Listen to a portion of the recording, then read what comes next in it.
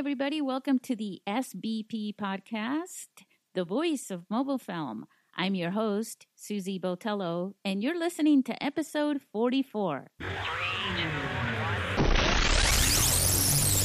I think this episode of the SBP podcast is going to bring the storyteller inside you to the forefront. Our guest shared his story with the entire world through a captivating and compelling film.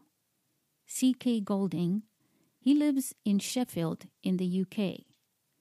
And so we bring him to you so you can listen to him share how a challenge turned into a film that has inspired many people around the world. How can you grab your phone and share stories as films? Well, this episode will enlighten you, and it's also lots of fun. Also, there's an announcement about the International Mobile Film Festival near the end, and you won't want to miss that. But before we get to CK, I just wanted to share a sincere congratulations to all the filmmakers who won the Global Mobile Film Awards, which were announced online on Monday night, December 10th. A special shout out to the filmmakers behind each of the best films shot with smartphones around the world. Ivan Sosnin in Russia for Best Film, Calum Pritchard in Australia for Best Director, Brian Hennings, also in Australia, for Best Cinematography, Blake Worrell in Los Angeles for Best Visual Effects, and Ren Thackham in Australia for Best Comedy, and Matteo Di Biletti in Italy for Best Experimental Film. You can go and watch the awards ceremony on www.globalmobilefilmawards.com. And now, let's go have some fun and talk with CK.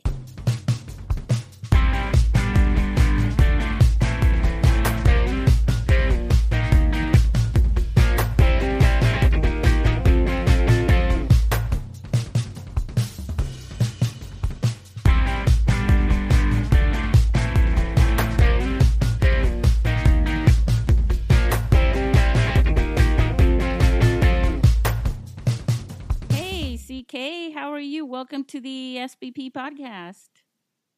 Hello. I'm excellent, thank you. It's pretty hot in the house I'm in right now, so nobody needs to know that, but I've shared the information regardless. Well, that's what you do. I'm not great with heat. Here's a question for you, Susie. Would you rather be too hot or too cold? And this is one for the listeners as well. I would rather be hot than cold, because being very cold, I've been very cold and chilled before, to the point to where you almost want to cry. It's depressing. It's a depressing feeling. It's like this dark, depressing kind of feeling to your body to be cold, for me. Okay, I'm completely the opposite guy. I would every day plus Sunday rather be too cold. So this is like hell on earth right now. But there we go. Yeah, no, I totally believe you. And you know, you're in the UK right now. You're in what city was it again? Sheffield, UK. And and I'm in San Diego. And I actually, though, I would say that probably anywhere in the world right now has experienced extreme heat, unfortunately. Yeah, you and I were talking about this. The seasons are barely recognizable here in the UK now, as in when they stop and when they start. It's just bizarre. I mean, I remember growing up as a kid, to see snow in March or April was just, it was like something that it just didn't happen. But now the seasons have just moved back, so we don't see snow till kind of, March or whatever. It's just bizarre. Well, yeah, and I would say if we keep going like this, in about 50 years, it will be like a rare sight. I mean, you won't be able to even go to Antarctica and see what we see today even. True. So. Absolutely.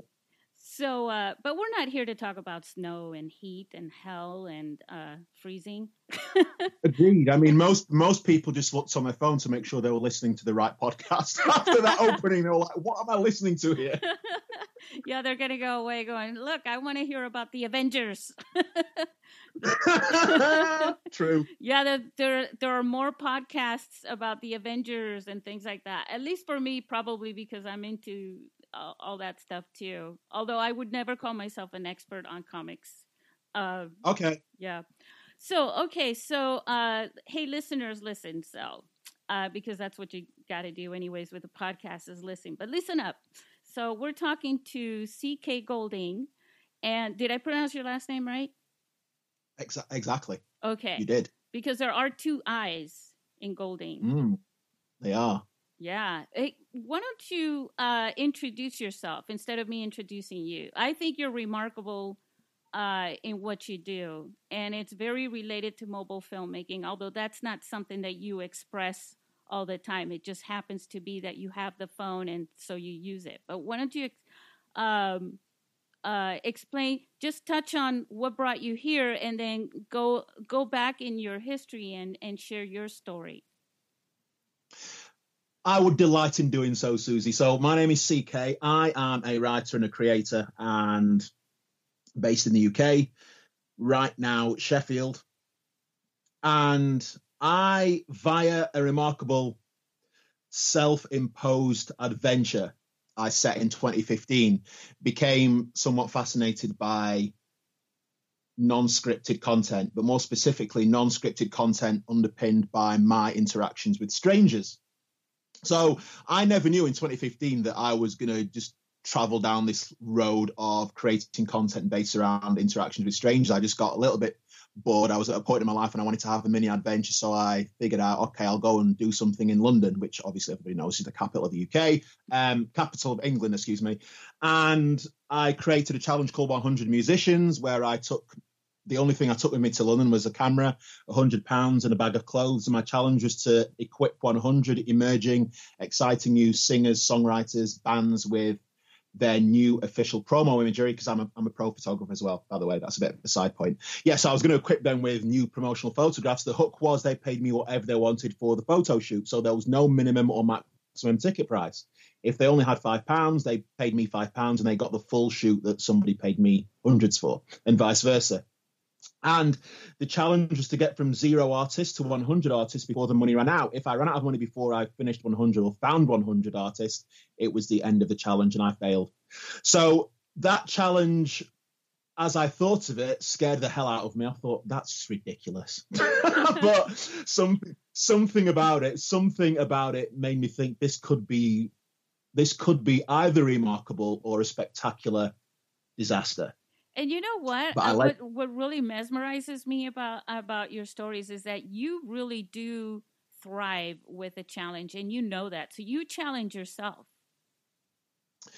I do. And the irony of all of this, and I'd hate everybody to think that I'm some crazy, adventurous, brave guy. It's actually the opposite, really. And I almost do these to become that guy. So with 100 Musicians, for example, I was always fascinated with what I now actually term the hero story, which I now use in the branded content I produce for entrepreneurs or companies, whatever. Like hero story, I was fascinated by the likes of Mark Zuckerberg, who, whenever you think about Mark Zuckerberg, your heart dies, obviously. But first of all, you think about that, geeky little student in his dorm tinkering around on his computer, trying to, the genesis of the genesis of Facebook was he was rating the attractiveness of women, I've been led to believe. Yeah. The attractiveness of women in his college, university, whatever.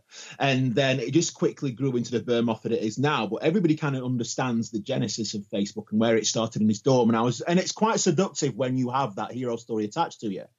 And, most famous, everyone has one, if you think about Jim Carrey, for example. I don't know if you're familiar with the Jim Carrey story, Susie, of how he was broke. He had nothing. He was living in his car and he wrote himself a check for £1 million. And he said, I'm going to cash that check because I'm going to become one of the biggest actors in the world.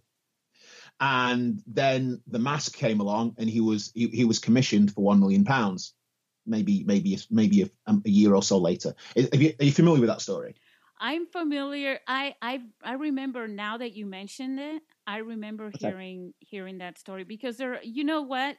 There are we're in a time period when stories like that are thriving, and I think it has a lot to do with social media, where you see them and hear about them. Different stories. There was one. Well, there's been several about people and stories like that. Like they're broke and they set a goal, and that's the driving force of their success. I mean, I've got to add a slight caveat to that, is that I agree. I actually, however, have a healthy dose of, I do have a healthy dose of cynicism with many that I'm hearing now, to be honest. Because I think it's almost as though people have realized that they need one now. So they actually just cultivate one out of thin air, regardless of whether it's actually true. Right. So I agree, but I was just always fascinated by them, and I guess I was unknowingly just really fascinated by stories. So whenever I heard things like Jim Carrey and Mark Zuckerberg, I was just fascinated by the concept of, it's the old adage, from small seeds acorns grow. Yeah. So I wasn't necessarily looking for a hero story. The idea for 100 Musicians just landed on me, like all my ideas just come and I'm not expecting them. And I just thought, wow, this could be remarkable. And that's the kind of thing that just really stands out and almost begins something else. So I was just, for a number of reasons, mainly I was bored. I thought, okay, I'm going to go and do this. And it was just the most remarkable 6 months of my life. It spanned 6 months. And here was me thinking I'd only be gone for a month max. So that was... But you were inspired. Those stories inspired you, and I think it's sort of what's happening with your stories. They inspire people. You inspire me every time I see, one of your videos.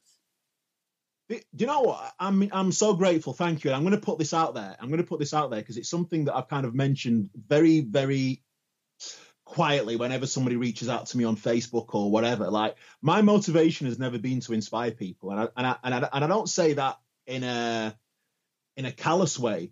It's more, my motivator has always been, I suppose like when I used to work in radio, I've just always tried to figure out ways to just create engaging entertainment content. Like, I lead with engaging and entertainment first. Inspiration very rarely factors into it for me, because in the interest of full disclosure, I sometimes struggle to even inspire myself. Sometimes I just don't even want to get up. Like, it's just depending on the day. Well, you are human. You're a human being. Look, it's I had to get up at 4 this morning, I mean, those things. But you know what? I wasn't going to cancel it because I was tired and I didn't sleep enough or any of that, but at all. It's there's something about passion, right? That has a lot to do with this. Sure. I mean, with regards to what you're saying, if it wasn't for the allure of croissants, I very rarely would get up, to be honest. But anyway, that's a side point. But no, and again, listen, I mean, if talking about like my latest project, my latest short film, like some of the feedback that's come from that from people from across the world is remarkable. And like when somebody tells me that anything I've done in the past or one of my stories has inspired them, it makes me very happy. I just feel it's essential for me to just make sure that I just feel it's really critical for me to articulate that my biggest motivator is engaging, unique content. Like, that's just what I thrive on. So whenever I have an idea, I'm never thinking, will this inspire people? I'm thinking, wow, will this make people think, Jesus, what is he doing? Yeah. That is what excites me. Every single time, that is what excites me. And that's my barometer as to whether or not I'll go forward with a project. Like, will it wow people? Well, I think inspiration is a consequence of doing what you're doing. Yeah, definitely. I accept that. So look, I was reading on your website. It says the definition, because I want to talk to I want to get our listeners. Well, before I do that, really quick, what was the outcome of that challenge for yourself? Really quick. 100 Musicians, very quickly. So it was 6 months. It was 6 months living 90% in hostels, because obviously I had to keep my spends low. So I just slept in hostels for the 90%. The 10% were people I met along the way that loved the challenge, connected with it, engaged with it, and let me sleep on their sofa or gave me a bed for the night, whatever. The outcome was I completed it in 6 months, and I just remember that last day as I was ready to get back on the coach back to Sheffield, I was sitting outside a Costa Coffee outside Victoria Coach Station thinking, wow, what have you done? That's just remarkable. A little bit lighter than I was a little bit lighter than when I started, obviously, both in terms of weight and energy. But it was just remarkable, and that is when everything started for me in terms of the lane that I have now decided to impose on myself with unscripted storytelling based on strangers. And what was the result of that? I mean, you achieved your goal basically, right? You challenged, you met that, and that connected you, or that brought you, or had you leap forward into 61 Hugs?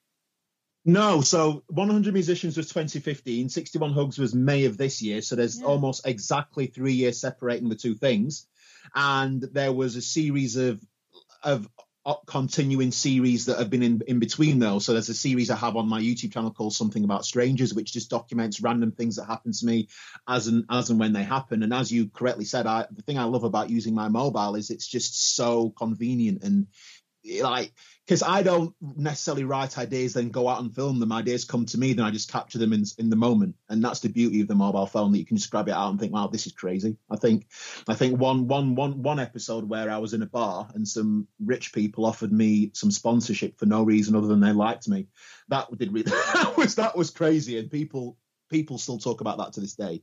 And that was filmed on my mobile, so I just whipped it out and I just made a story out of it.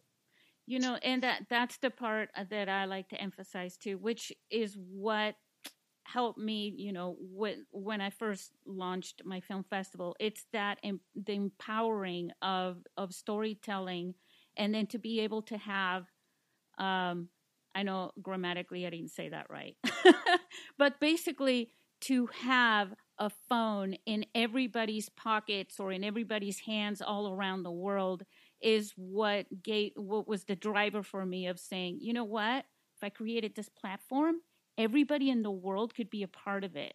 And through storytelling, it's not so much about, hey, you know, what lenses can you get? What apps can you use? I mean, of course, you know, you need that, especially if you're making, you know, the Lord of the Rings on a phone or something like that, right? But the whole point of it is the storytelling part. And that's what inspires me about you, because you're taking simple, everyday human stories and you're sharing them with people, and you're inspiring them through those stories. We were just talking about your phone, and it was, you said it was a Samsung S something, right? And my baby S6, Samsung S6. And it's a remarkable phone, because one of the things, you know, for our listeners, I'm sure you Google, you know, how can I make a great smartphone video and things like that. And even for myself, I tell people, you know, use a professional microphone if you can. Use your earbuds or something, because the microphone on the phones is pretty bad most of the time, especially if you're in a noisy coffee shop or something like that. But then I look at your video and I'm watching it and I'm listening to it, and it sounds great. And that's important when it comes to the story, you know, part of video is sound.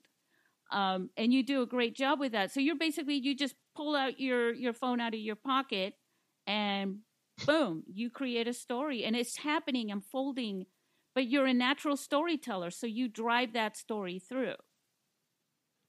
Thank you. The best anecdote I can give to you of how little regard I place onto what I'm using to tell a story is this. It wasn't until, I would say, maybe a year ago, and this will probably make you laugh. It wasn't until maybe a year ago that I actually realized that when I'm making content on my phone, I'm very rarely actually giving my lens a quick brush beforehand.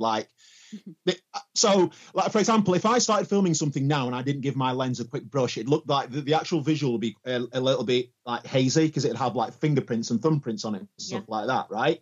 Yep.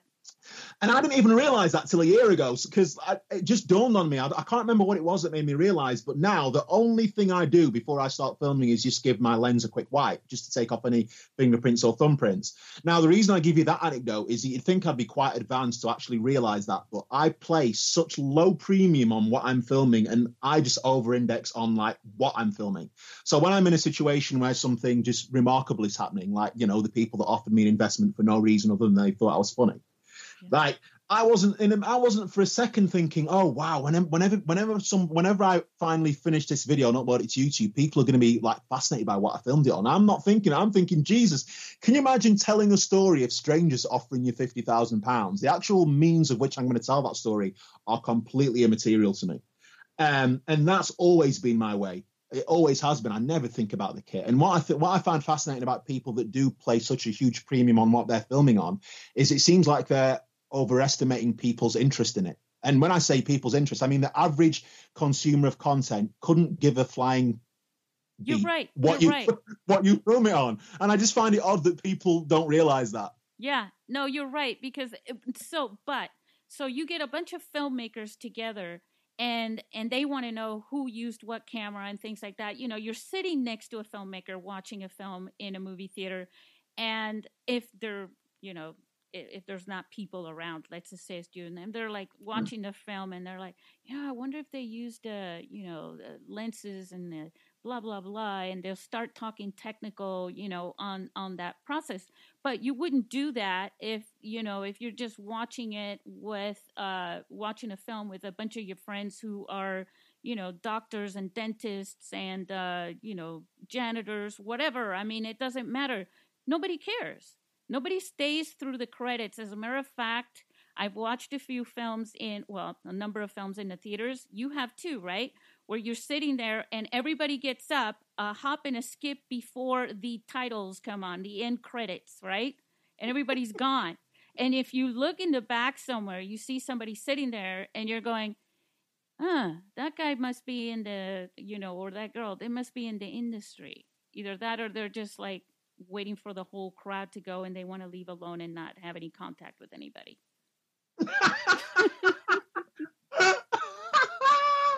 Right, okay. Because nobody cares. Nobody's like, oh, that was shot on Panavision. Oh, that was remarkable. I got to get me one of those. You know? Yeah, I mean, I have a certain amount of sympathy for what I call tech heads, and the scenario you outlined with like a group of filmmakers gathering together, getting excited over lens, gear, kit. I mean, I can probably understand it from that. You know, they want to up the game, but I think if they actually think that the actual end consumer's necessarily going to be focused on that, I find that just bewildering. No, they know. They know. It's like podcasters. You get podcasters together, and it's all about, you know, what gear are you using? What are you doing for software? Blah, blah, blah. You know, what about the timing? What do you use for music? You know, things like that. But, you know, for us, and we have to be able to it's a big world. We have to be able to step outside and say, you know, realistically, though, how much should I worry about this? Right? I mean, the other thing, though, and maybe this is going off on something of a tangent, but I recently did an interview. I was interviewed for my latest short film, 61 Hugs, and one of the questions was, how long have you wanted to be a filmmaker? And I remember thinking, hang on a minute, I don't even define myself as a filmmaker, and I never have. And like the reason I don't is because I consider myself a writer and a creator first. So by whatever means. So if I'm creating content for myself, or I'm creating content for a brand or a client, whatever I'm creating, I don't really like the actual filmmaking element. I'm all about telling the story first and foremost. I saw that. I noticed that. And for the most part, even, you know, I would rather somebody else did the filmmaking and actually just did the creative, to be fair. So yeah, it's really interesting. But I mean, you know, despite the fact I've inadvertently made this short film, I don't necessarily. I mean, listen, it's semantics. Call it whatever you want. But first and foremost, I do consider myself a creator more than a filmmaker, because I think filmmaker seems like a bit too much of a narrow box for me to sit myself in, and I dislike being put in boxes at the best of times. Yeah, So, no, and you're so right there. And I know I'm not the only one. There are people out there saying, "Look, you're not the only one, Susie. CK, you're not the only one that's emphasizing the storytelling part. There are more and more people. Storytelling is a big keyword right now when it comes to content." And there's a reason for that. It's because, like I said, you need to sometimes step above and say, look, what is it about that film, right, that makes it unique and special, captivating people and bring out the emotion and so forth. And that is the story in that film. And we got to remember that when we're creating content. But no, I understand what you mean about you're not thinking of yourself as a filmmaker, but on the same token, you are sort of dipping your feet in it as a consequence of how to share your story in a great way. And video is definitely one of the most captivating forms, right? Well, yes. And to that exact point, Susie, here's a fun little analogy that will, fun little anecdote. When I made 61 Hugs, the first person I showed it to was a trusted creative friend of mine. And 61 Hugs was only ever meant to be another chapter it was only ever meant to be another standalone CK YouTube video. It was never meant to be necessarily, it was just another CK YouTube video, right? So then I showed it to my friend, and the very first thing he said to me, he said, I remember it like it was yesterday, said, CK, under no circumstances can you share, push, promote, or market this as another CK YouTube video. You've accidentally made a film. And that's the truth of the matter. Like, I wasn't even thinking about making a film. I just had an idea and I went out and filmed it. And then my friend said, mate, like, you can't market this as a film. And I said, well, I mean, as a CK YouTube video, you've made a film and market it as such. So everything that's happened since September when it came out, like that, we're now 3 months since it came out. Yeah. That's because what he said made so much sense to me. It's a real story. It's got a beginning, a middle, and an end. It's not just a moment that you captured. That's pretty much what he was saying. And he just said there's certain elements of it that just elevate it over everything you've done before, like namely the end, and just the way you've told it. It just feels like something you've never done before, and it just feels like a separate entity in itself, and it just needs to be shared in that way. So that for me was a pivotal moment, because had he not said that would just be another YouTube video, and that kind of influenced everything that came after it. And I don't feel like I'm revealing any secrets I should keep to myself here, because if this inspires anybody else to do likewise, then good. But that's the exact reason that I built the whole website for it, because I wanted it to have its own ecosystem, if you like. I wanted it, I didn't, for example, just to give you context, when I was thinking about releasing it, I didn't want to send people to YouTube, because I knew psychologically that put them in a YouTube mode, like they were watching a YouTube video, which comes with all its own baggage, right? Right. So I thought, okay, so if I have its own website and I send them to it and it's clearly a film, that puts them into film mode, which comes with its own baggage as well. Does that make sense? So I kind of thought, but at the same time, it's so connected to all the other videos that you have on YouTube that that basically it's also a great way to promote all the other stuff that you do, all the other videos as well. That's a beautiful observation, and thank you for making it. And that is exactly why there's a page on the film website, 61hugs.com. That's why there's a page on there called, what's it called? History, right? There's a page on there called History, which outlines why 61 Hugs is a thing that exists and where it came from, and that's referencing everything that came before it. And you're absolutely right, and thank you for noticing that without everything, without 100 musicians, for example, or without the ongoing series on YouTube, 61 Hugs would never be a thing. And the reason I say that is because although when the idea for it came to me, I was terrified, and I thought, you can't go up to people in the street and ask them for a hug. You just can't do that. So although every fiber in my body was saying this can't possibly be a thing, I had what's the word I'm looking for? Okay, I had a precedent, right? I had a precedent of every time I'd done something similar, it was a beautiful success. So I knew that, and I knew I felt exactly the same way before each one of those things as well. I knew that every fiber in my body was saying, you can't do this, it's ridiculous. And I've got to realize that that's just our natural instinct to keep us safe, but it doesn't mean it's right. Right. I hear you. Well, now, this is a great segue, because you were just talking about your website into what I was going to read earlier. So I want to talk about 61 Hugs. And I want to share with our listeners a little bit here what it says on the website, at least the first part of it. It says, crippled by a lifetime of overthinking, CK is a typical artist, forever worried about rejection, people's perceptions, and how things look. One day, he meaning you, is challenged to leave his house, walk the busy streets, and ask 61 strangers for a hug. Keep going with this, CK. Share with our listeners what happened. Do you expect me to recite the rest of the synopsis? No, what I want them to tell you to tell them is, because now you're talking about how it terrified you, but why this challenge was important to you. I mean, it was. I suppose in terms of, to answer your question directly, why was it important? It was almost because I wanted to test my theory, and my theory is that the little voice in our head that's always telling us BS is very rarely right. And I realized that through a few things that I'd done beforehand. And when the way 61 Hugs plays out is exactly what happened. So that final scene when it's, when it's sharing where the inspiration came from, that's exactly what happened. And I was sat there, and then the idea was given to me to go out and ask 61 strangers for a hug. I mean, you and I don't need to reveal where that idea came from. No, because that's part of the suspense of the story of your film. Yeah, that's right. But the second someone recently asked me what was the space of time between you being given that challenge and you deciding you were going to do it. And the truthful answer is probably a matter of seconds, because I knew immediately that there was potential for something remarkable to happen. I just knew it. But that aside, that's not to say that I wasn't terrified, because who wouldn't have some trepidation about asking 61 strangers on the street for a hug? I'm sure there are people out there who wouldn't have any trepidation, and I wish to meet them. Well, you're talking to one right now. You wouldn't have any trepidation, No. Susie. No, I wouldn't.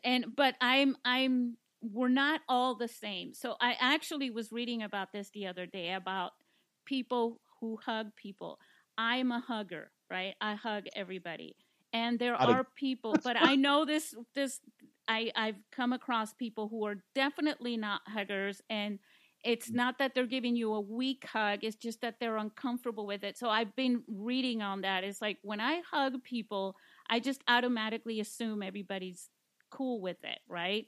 But yes, I've gone to strangers on the street before, because I unfortunately have this thing where if anybody's within my radius, I must acknowledge them and connect with them verbally or something, right? And I talk to everybody. And I've said, they'll share a very sad story or something, and I'll say, would you like a hug, or would you mind if I hug you, out of respect for that? But yes, most people, no, they're not going to just go around on the street and say, hey, can I hug you?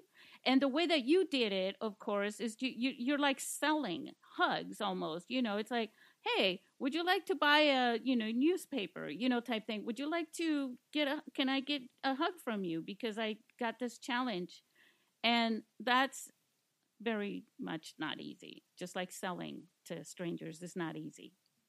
Yeah, and one of the favorite things that's happened since the film came out is the perspective that people take, and it's unanimously been embraced with such warmth, which is a beautiful thing. Like when you create something that is just universally received with such warmth, it's just a very rare thing. I think pretty much most artists probably get one bite of the cherry in their lifetime to create something that's just generally across the board just received with such warmth. It's just, oh Jesus.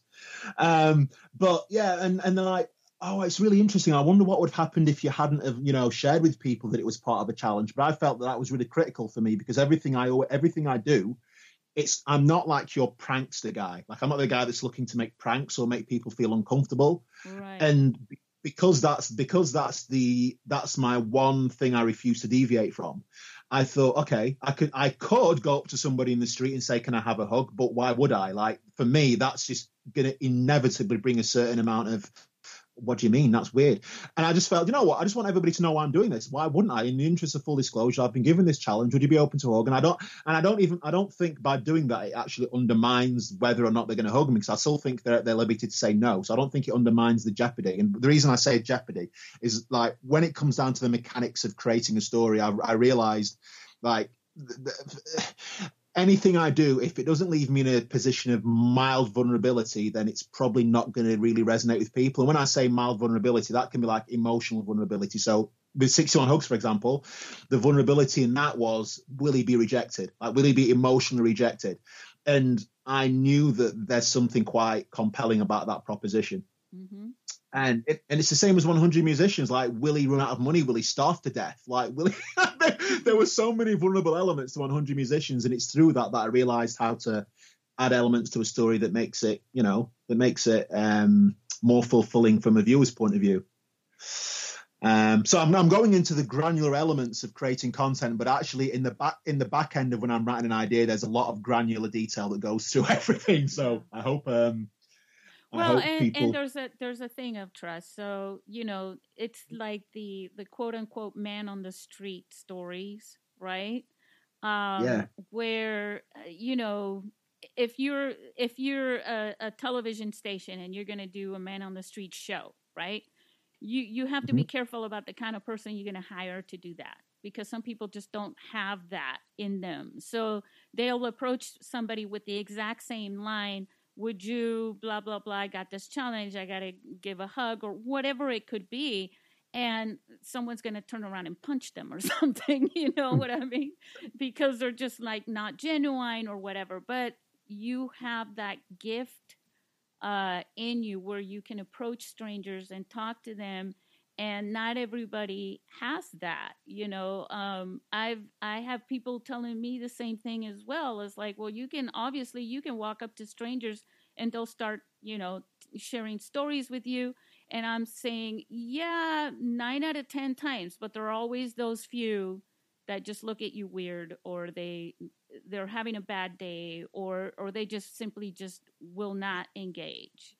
And that's a risk when you're see, the thing is with you, Susie, is that you routinely make just incredibly sage observations, and you're so right, and you're like a psychologist, and it's really funny you say that, because I mentioned earlier on that one of the reasons I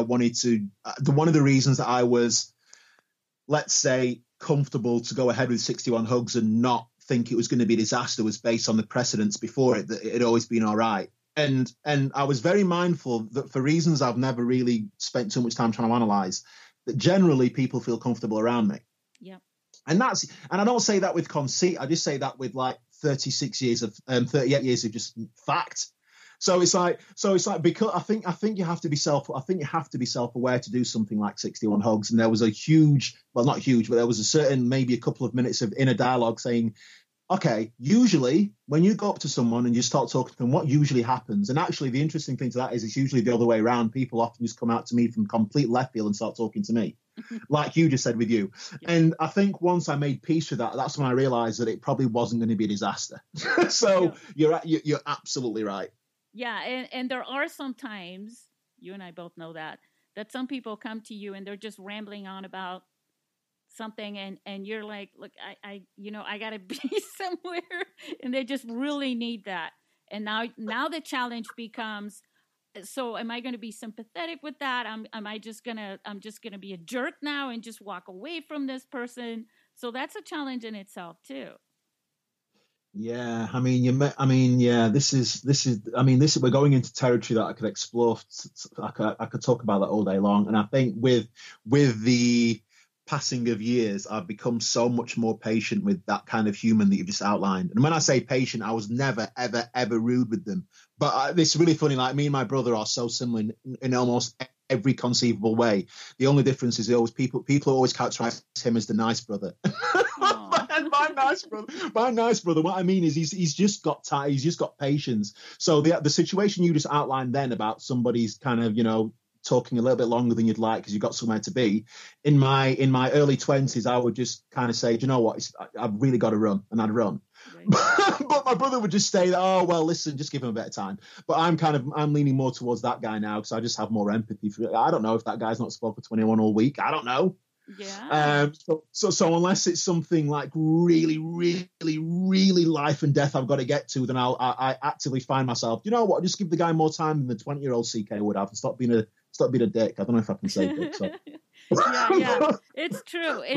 But you do have that point. It's very true. But again, that's the risk. That's something people say, oh well, everybody will talk to you, blah blah blah. Sometimes that's inconvenient, but part of your character is that you're not going to be rude and say, because I've had that happen to me, and I feel like I'm going to be rude, but I don't want to be rude. You know what I'm saying? Because for some reason they need that, and why not? We're all human.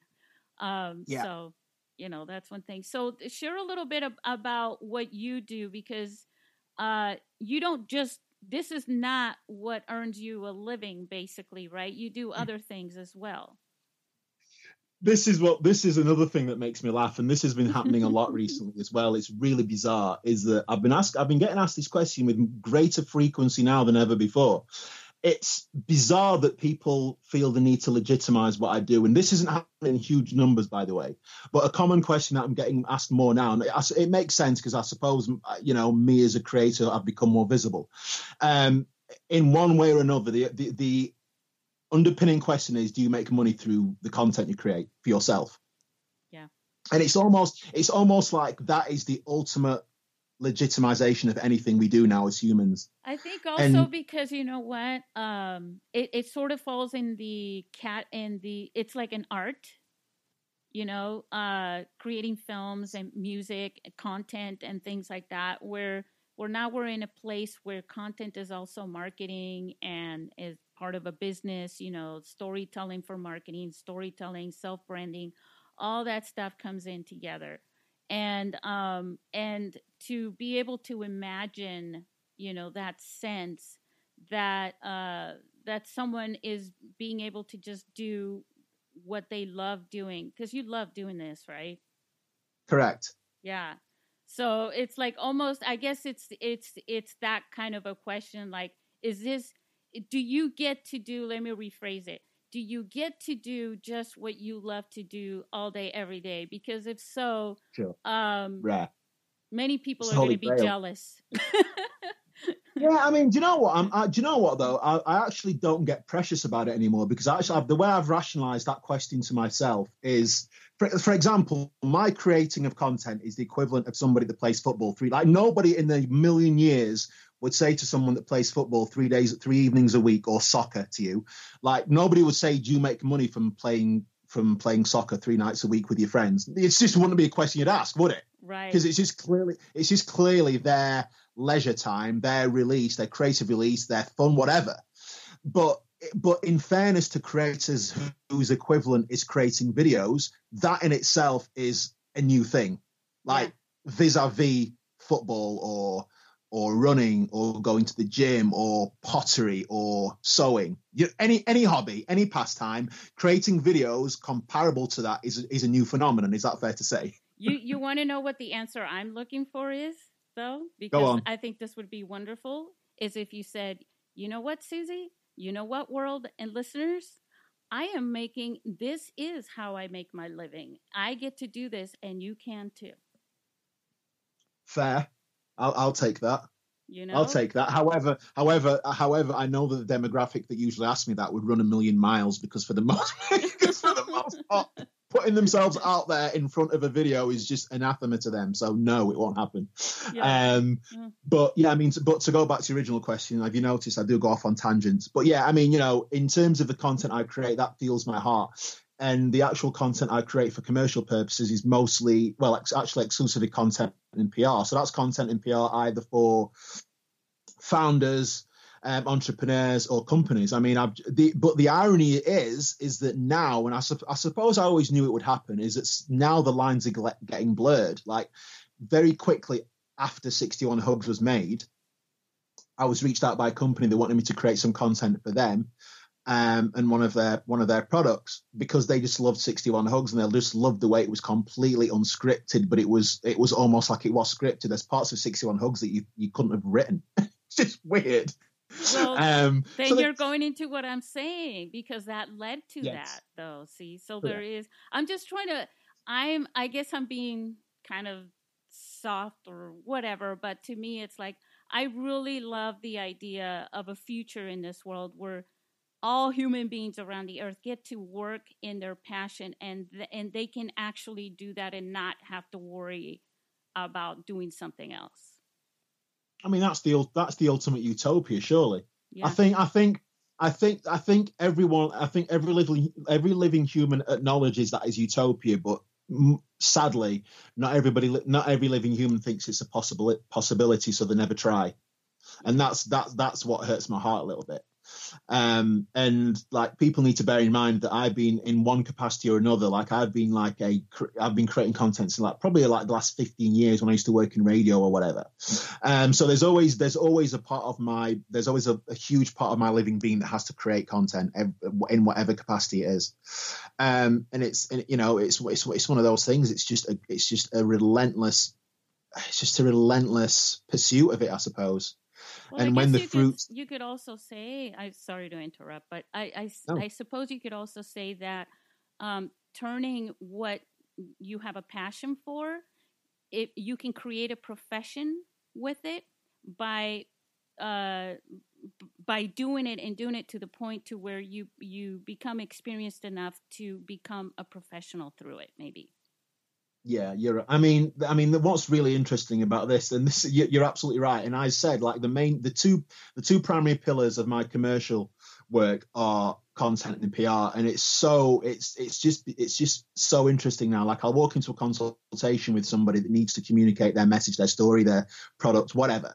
I'll walk into them, and within 20 minutes, I'll say, okay, that's what you're going to do, because I can just see a story in everything, but a story that more critically people care about, and I think that's the difference. Like, anybody can tell a story, but it's about telling a story that actually hits the very essence of our DNA.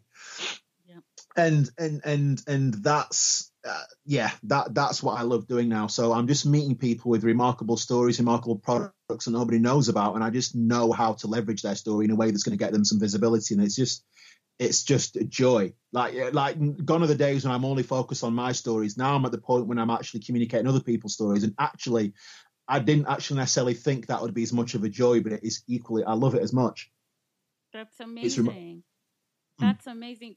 That's kind of like anybody can, there's a blank canvas and you've got paint. Everybody can throw paint and colors at it, but it's the artist, right, that sees and makes something that, even though art is subjective, of course, you know what I'm saying? Sure. Yeah. Absolutely right. Yeah. And, you were talking about, you brought up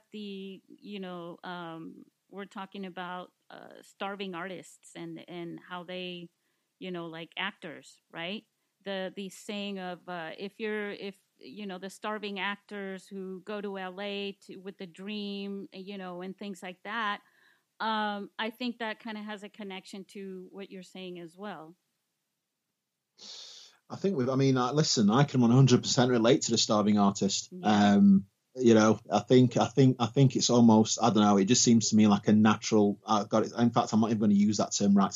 There you go, I've just used it right of passage, but I think we've all traveled through that tunnel. But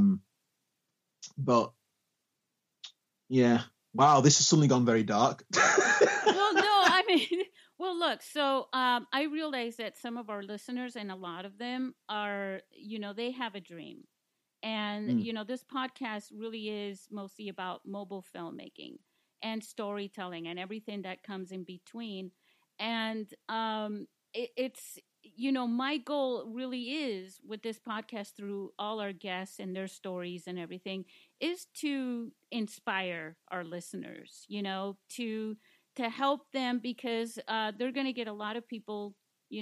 I'm going to speak directly to the listeners right now. You get a lot of people that will tell you, oh, you want to make movies, and what makes you so special? Just because it's on a phone, or just because, you think your story is great. Well, I like listeners like you, CK. Guests like you who can inspire them, because through your own experiences, So there are listeners right now who are going through that time, quite honestly. They're starving right now, and they're hanging on. They're still, they believe in their dream. Like, what would you say to them? It would. Do you know what? I wouldn't say anything. I'd rather show them. And what I mean by show them, I would rather show that. So, since I released 61 Hugs, there's amid the landslide of just remarkable, beautiful, heartfelt comments and feedback, direct messages, tweets, emails that I've received off the back of that film. There's 3 that just are almost ingrained in my brain, and it's quite mind blowing. And I'll briefly, it'll take me 60 seconds to cover all 3. One of them was a student who was come to study at Sheffield University, but she doesn't live in Sheffield. She's come here to study. And she said that she watched 61 Hugs a week before her course was about to start, and she was super nervous because she suffers from anxiety. Mm-hmm. And having watched 61 Hugs, which was based in Sheffield, featuring Sheffield people, she just felt the whole burden had been lifted, and she couldn't wait. She couldn't come to Sheffield quick enough. Mm-hmm. So when someone reaches out to you on Twitter and says that, it's like, Jesus, that film has touched someone. And then there's one woman that lives in Seattle. So this is over your neck of the woods. Susie, she lives in Seattle. She reached out to me saying, I'm thinking as soon as you said that, I'm going, well, look, the United States is huge. Well, not your neck of the woods, but let's say it's in your it's in our country. It's in your island. It's in your island.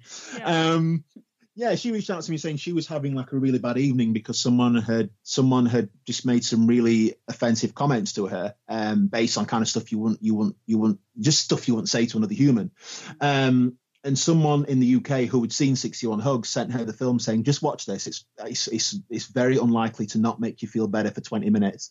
Then she reached out to me. She's called Short, and we talk all the time now. And she said that film I just completely forgot why I was upset that day. Oh. And then finally, someone that lives in London said she watched the film, and this is probably my favorite. She just said, having watched the film, she just felt connected to everyone around her to the point whereby she was on the tube that day.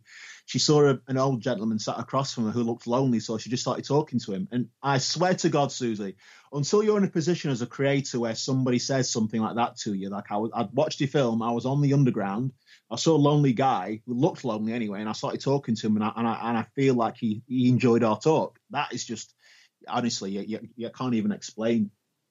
That's the inspiration, that the reciprocal part of inspiration, when you inspire someone and they inspire you.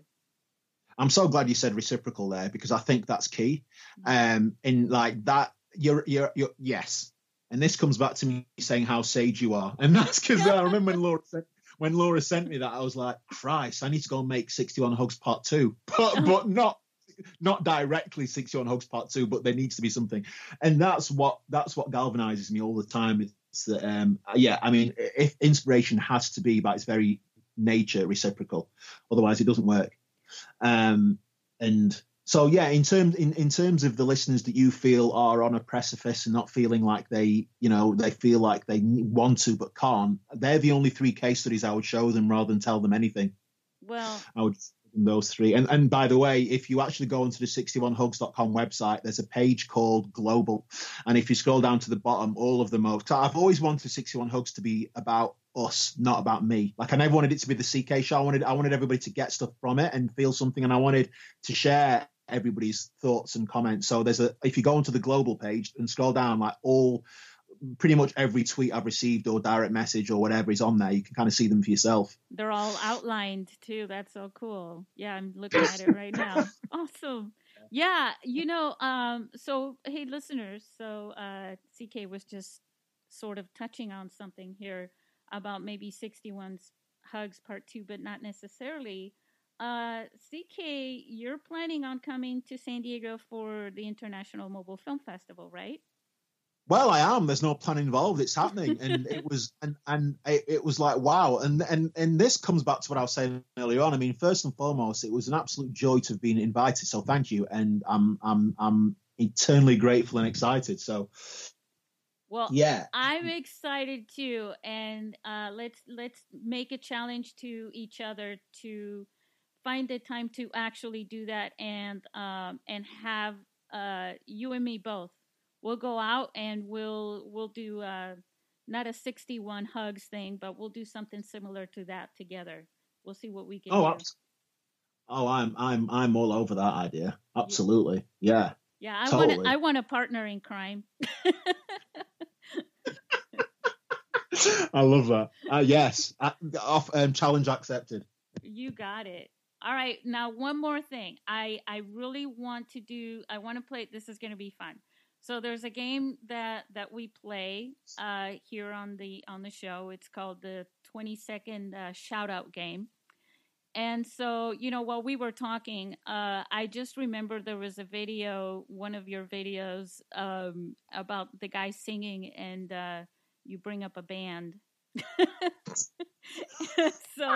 So I'm going to put you on the spot here because I think a lot of us connect through music as well, So how about that in 20 seconds you name your favorite bands, and I think that'll give people a good idea of who you are too, or their connection with you through music, maybe.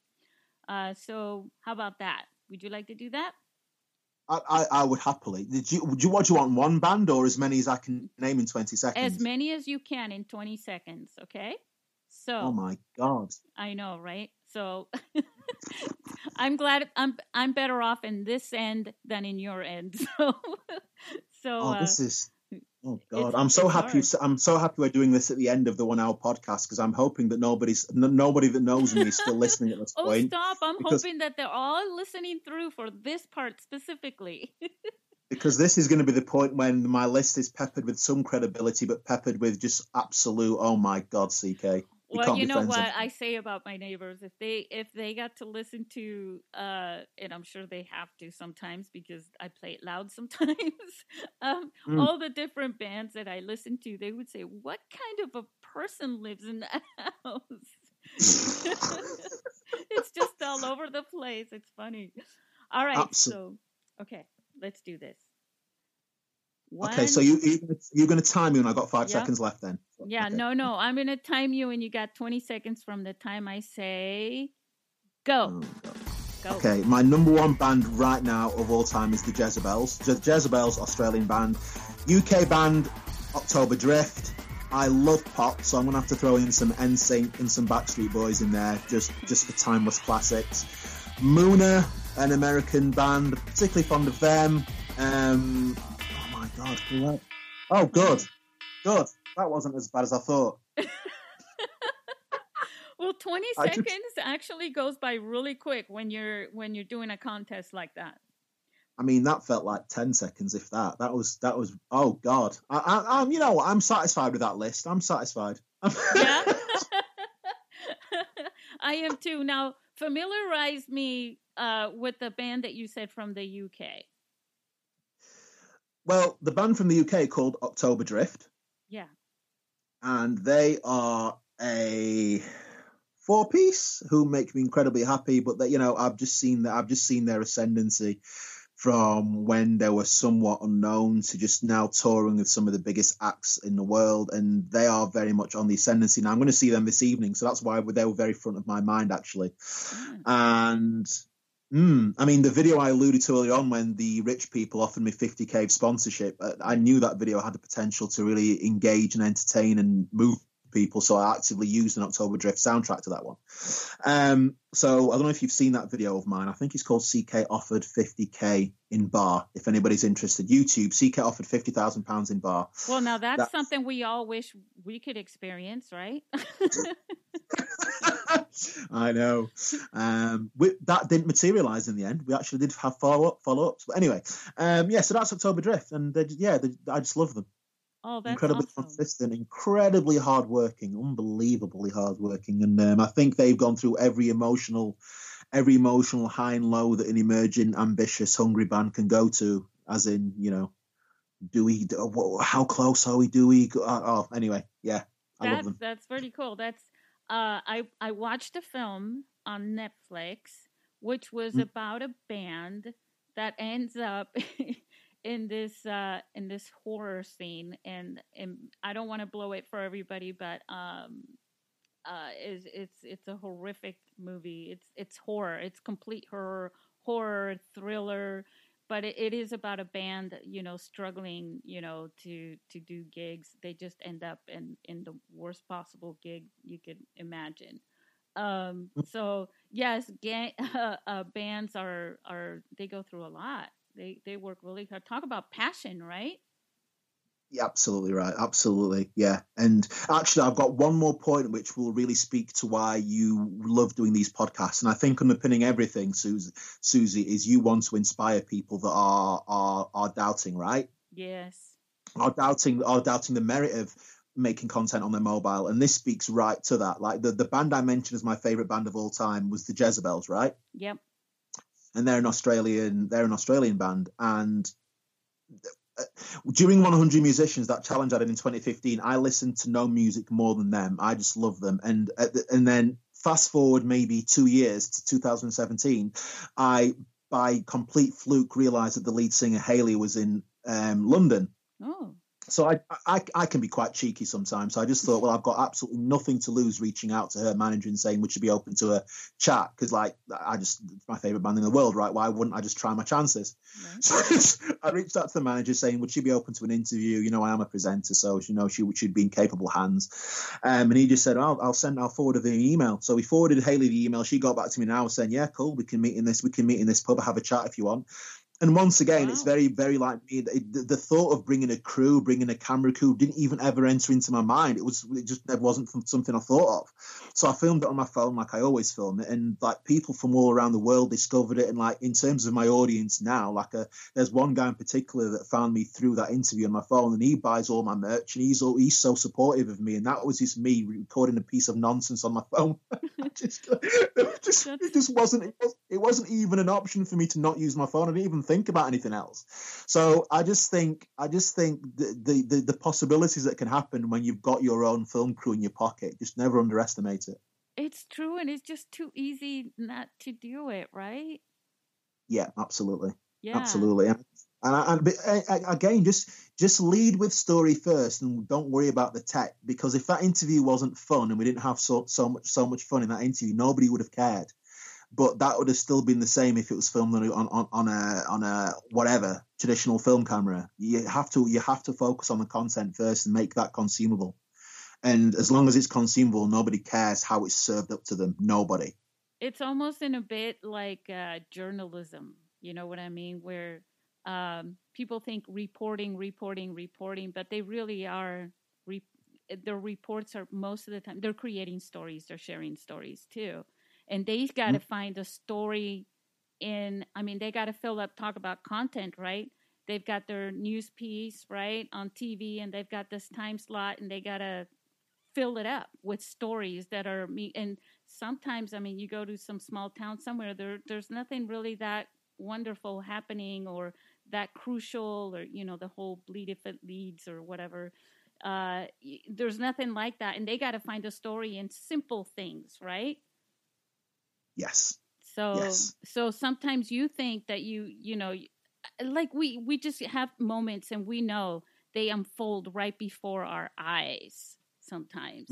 And you're going, wow, what a great story. Unfortunately, a lot of times you don't even think about pulling out your phone and recording it though. But for people like you who do, you just don't know where that may lead. Yeah. I think you've just encapsulated this whole. I think you've just encapsulated this whole chat, and in fact, the whole everything you stand for. You don't know where it might lead. That's it. That's it. That's true. Huh? Well, apparently it's leading. Apparently, it's leading me to San Diego. Hey, there you go. Well, it's led me to San Diego. And that was also a chance thing. And that, for our listeners, that happened on Twitter. I've been banging that drums forever. The artists on Twitter is just odd to me. But I also believe that if it's going to happen, right? Sometimes there's like fate that connects you to different platforms and things like that at just the right time, Yeah.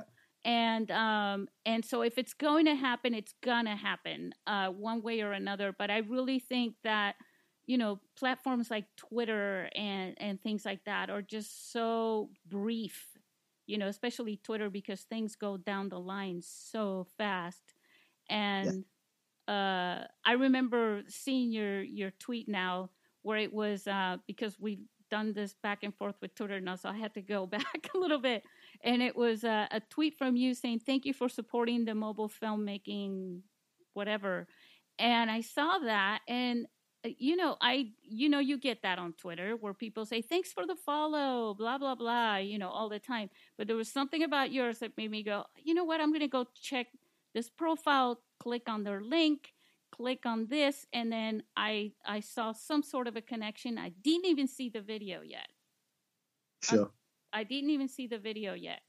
And then when I saw the video, I was like, oh my God, I got to connect with him and invite him to come to the film festival. This guy has a story that's going to inspire everybody at the film festival. And so I'm really looking forward to that. As am I, Susie. As am I. All right. Well, the birds are chirping out here now.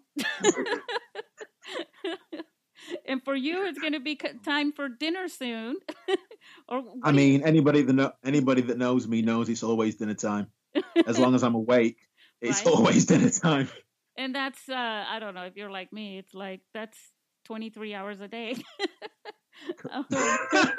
Correct. But it's been a lot of fun. I loved the conversation. I learned a lot from you today, and I'm sure our listeners did too. So, thank you so much. Say goodbye to our listeners today. It's been a joy, friends, and I look forward to talking to you more. Certainly, come along, come to San Diego. Come. I mean, if I'm going and I'm at several thousand miles, you have no excuse if you're there. Yeah, let's all hang out. Yeah, and follow CK. Like I said, Twitter, but there's also. Do you have an Instagram? Yeah, it's CK Golding on everything. So that's CKGOLDIING. There you go, guys. So go follow him, and then definitely go to the website, which we said before, and it's 61hugs.co.uk.